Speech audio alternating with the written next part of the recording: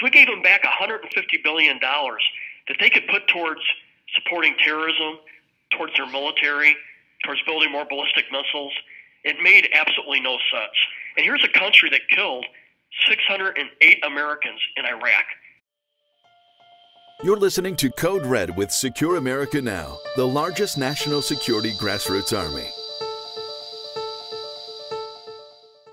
I'm Alan Roth, President of Secure America Now, and we are honored to have as our guest today Congressman Don Bacon, who represents District 2 in Nebraska. Congressman Bacon served in the United States Air Force for 29.5 years. Before retiring, his accomplishments during his career earned him the Distinguished Service Medal, 2 Legions of Merit, and 2 Bronze Stars. He was also selected as Europe's top Air Force Wing Commander in 2009. And we are truly honored to have you with us today, Congressman Bacon. Thank you, Alan, and it's an honor for me to be on with you. I'm very grateful. Oh, so let's jump right into this, meaning issues that our audience are very interested in and also concerned about. And let's begin about what I would describe as a very strong proponent, that you are a very strong proponent of Americans' alliance with the State of Israel. Can you tell us why you feel it is in the best interest of the United States to continue and strengthen the alliance with the State of Israel? Yes, and I could say it on 2 different levels.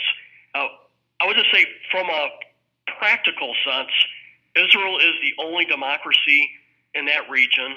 We share values, we share the desire to protect religious freedom, freedom of speech, and so it's our values. It's the only democracy in the region, and Israel's surrounded by folks who would love to crush Israel. And so I think from just a practical and a moral sense there, we have to stand very close with our allies on this. Without us, Israel becomes much more vulnerable, and we have an obligation to be there. And I've served in Israel as a colonel off and on. I wasn't stationed there, but I was helping stand up missile defense when I was stationed in Germany. I've worked with the Israeli military. We've developed that kinship, and we work very well together. And we're allies. We gain from each other too. When we provide military sales to Israel, we know that they make them better. They sell it back to us. We get a better weapon back. We have a very iterative a relationship that's sort of symbiotic in that way, in that we learn from each other and gain from each other. So there's a lot of it's a plus. It's a win-win for both countries, our alliance. But Israel needs us. They're surrounded by enemies. But on another level, I'd say a religious level, I feel like we have an obligation. I was raised in an evangelical home, and I remember my dad teaching me at the breakfast table. We did morning devotions every day, and he said, "Those who bless Israel will be blessed." And I was raised with that in my heart. And when I traveled to Israel at the age of 15, and when I traveled and I saw the memorial at the Holocaust memorial, it's changed a lot now. I was there in 1979 the first time. But I know that we need the nation of Israel to be a safe haven for the Jewish people all over the world, and we owe it to have a strong, secure safe haven. So I look at it both those levels, on a religious principle and the Holocaust background. But 2, it's the only democracy in the world, and we should stand side by side. I herald your answer. You share the same values that we do, and it's interesting to hear someone with your military background coming to the same conclusions as most of our listeners share. Let me ask you, putting on your congressional hat, are you concerned about what is the overt anti-Israel and anti-Semitic voices that are coming out of the Democratic side of the aisle in the United States Congress, and I'm specifically talking about the group that calls themselves the Squad. Is this of concern to you, and do you think the Democratic Party is doing enough to counter this anti-Israel conclave within its caucus? Yes, this anti-Semitism is growing. We do not want to become like England, where they're having that problem on their left party, where it's overt. And if we don't deal with this now, that this problem will get to the point where what we see in Great Britain and France, where they're having this in almost every one of its parties. And I've just traveled to Paris, and they acknowledge it's a problem from left to right. And so what we see on the left is we heard it with with Omar, and we've seen it also with Tlaib, a strong embrace of the BDS movement. We saw the statements that were made earlier this year talking about the Benjamins and dual loyalties. And I think the Democratic Party initially wanted to deal with it. Some of them did, but the speaker and the larger group stepped on it and basically sort of whitewashed the whole thing. And so they failed to really deal with it honestly. And we just got to make clear whether it's on the left or the right, because we see alt-right groups out there, and we got to stand up and say that's wrong too. My position is clear: anti-Semitism, no matter where it's at. I don't care what party they affiliate with. We got to say it's wrong, and put light on it, and show that, and hopefully shame them, because it's a shameful thing. You mentioned the BDS movement, and for our listeners who are not familiar with that language, it is a boycott movement that seeks to isolate and, frankly, to destroy the state of Israel. And I can assume from your comments that you oppose the BDS movement. Yeah, I'm a sponsor on legislation to say, hey, if you're an organization that gets taxpayer money, you cannot support the boycott movement of Israel. Now, people will try to confuse this, say, well, we have the freedom of speech to boycott. And everybody in our country has freedom of speech, and you can feel what you want, say what you want, but you're not entitled to taxpayer money if you're an organization. And so I support the anti-BDS movement that protects taxpayer money, which should go to organizations that want to isolate Israel in a part of the world that isolation means defeat. They want to isolate Israel diplomatically, economically, culturally, and it's wrong. I will tell you from your description of your legislation that Secure America Now and our over 4 million members will get behind that particular legislation to break any sort of boycott or to fund any sort of boycott of the state of Israel with taxpayer dollars. It sounds like something that is literally right up our alley. Talking about shared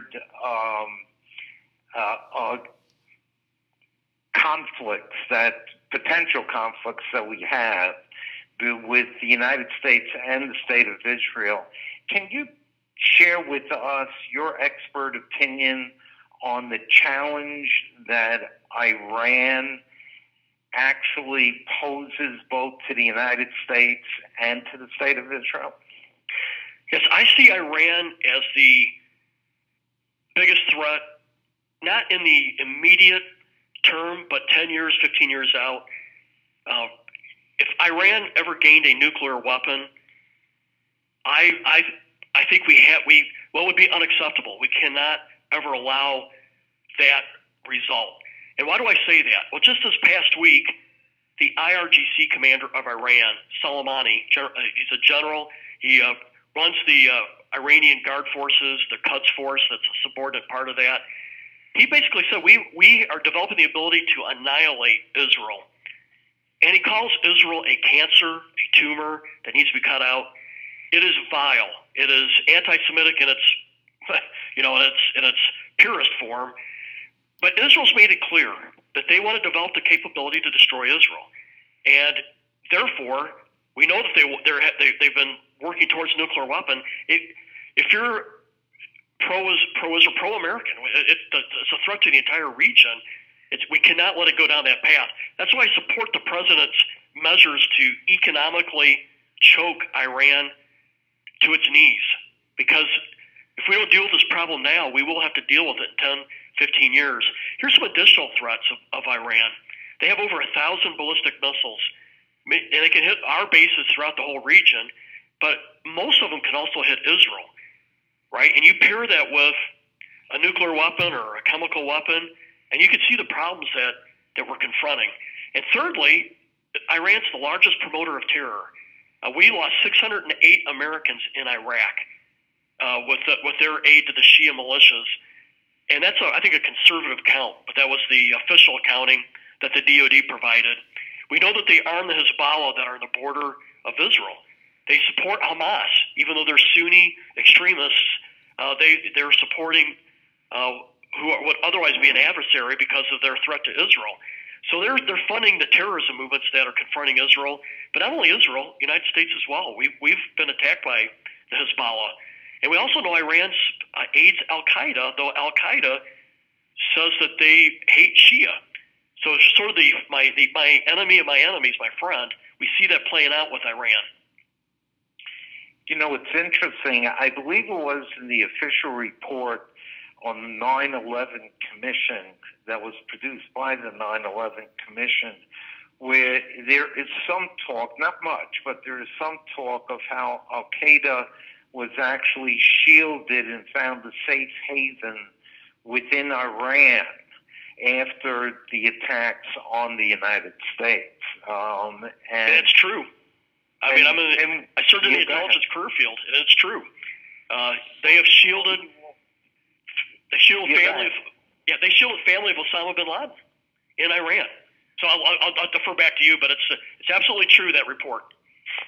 Well, we also know that way back when, before we had any confrontations with the Iranians, there was an American Marine force, a peacekeeping force in Lebanon that was attacked, a terrorist attack that killed over 200 American peacekeepers. So the war with Iran has been on a low level and a high level for a long period of time. But I assume from what you're saying that you think that the Obama administration's nuclear deal with Iran was a bad thing for the United States and the world. Yes, and I say this on multiple levels, but at the highest level, we gave them back $150 billion as part of this agreement. To me, we paid a ransom fee or extortion fee to them to make an agreement that actually was to our disadvantage. It was a terrible deal. So we gave them back $150 billion that they could put towards supporting terrorism, towards their military, towards building more ballistic missiles. It made absolutely no sense. And here's a country that killed 608 Americans in Iraq through their aid to the Shia militias that attacked our forces, to a country that captured or held hostage our diplomats in 1979, who killed those Americans you talked about, those Marines in Beirut, who targeted our airmen at Khobar Towers in Saudi Arabia, one of those people killed was a friend of mine that I flew with, and he was killed when that truck bomb went off outside those barracks. They've been attacking us all the way through. So to give them back that money strengthened Iran. But the worst thing about that deal is they had a 10-year sunset clause that allowed Iran, after 10 years, to start developing a nuclear program and weapon legally with official sanction. And that is unacceptable. We can never allow Iran to have a nuclear weapon, particularly when you hear what they were saying this week about Israel. So here's another area that a lot of other people do not understand, though. When President Obama did this agreement with Iran, he sort of pitched his lot with the Iranian side and thought that they were the way to help counter Al-Qaeda and ISIS. What that did, that put a big wedge between us and the Arabs that really have the bigger stake in this war. And to defeat Al-Qaeda and ISIS, you got to work with the Saudis, the UAE, the Emiratis, the Qataris, the Iraqis, And when you put your lot in with Iran to counter Al-Qaeda ISIS, those other countries actually fear Iran more than anybody else. And it undermined our strategy to defeat Al-Qaeda and ISIS. A lot of people don't understand that part of the chess game. We came out behind in that war, and thankfully President Trump has righted the ship when it comes to this strategy in the Middle East. You bring a tremendous amount of valuable experience and knowledge to your job as a congressman. On national security measures, what concerns you the most? Obviously, Iran is a major concern. Are there other national security concerns like China or North Korea that keep you up at night, or have you wished that the United States had a different policy, or are you satisfied with the general direction of Trump administration on national security issues? I'm satisfied with the general direction, though I would probably say things a little differently. I think we need to make clear that Russia is an existential threat to America and Israel. And their leadership, Putin, definitely, their goal is to be they want to be the world superpower, and they miss the fact that they were one of the two superpowers a couple of decades ago, and they want to regain that. And they oppose us in almost in every area, whether it's economically or with alliances, and they don't share our values. But I think in the end, we have a pretty good deterrence setup sitting there. But we just got to know that there are our adversaries in about every way that they can be. But they don't have the economic power to deal with us. They're about 1/10 of what we have. And so China, though, is something it's the growing threat. They have about 85% of our GDP, and they have a cyber threat that they're attacking our intellectual property. And so they are the growing power, and they also don't share our values. But I think we can work there to try to find some coexistence as long as it's based on realism. It doesn't have to go down a bad path, but we have to be careful. They don't have our interests at heart. North Korea concerns me because they have about 60 nuclear weapons, and they have a leader that's unstable. But I think the president has done a good job trying to de-escalate those tensions, and I think we're in a better spot now than we were 2 years ago. But we can't take our eye off of that. Kim Jong-un he's not a sane person.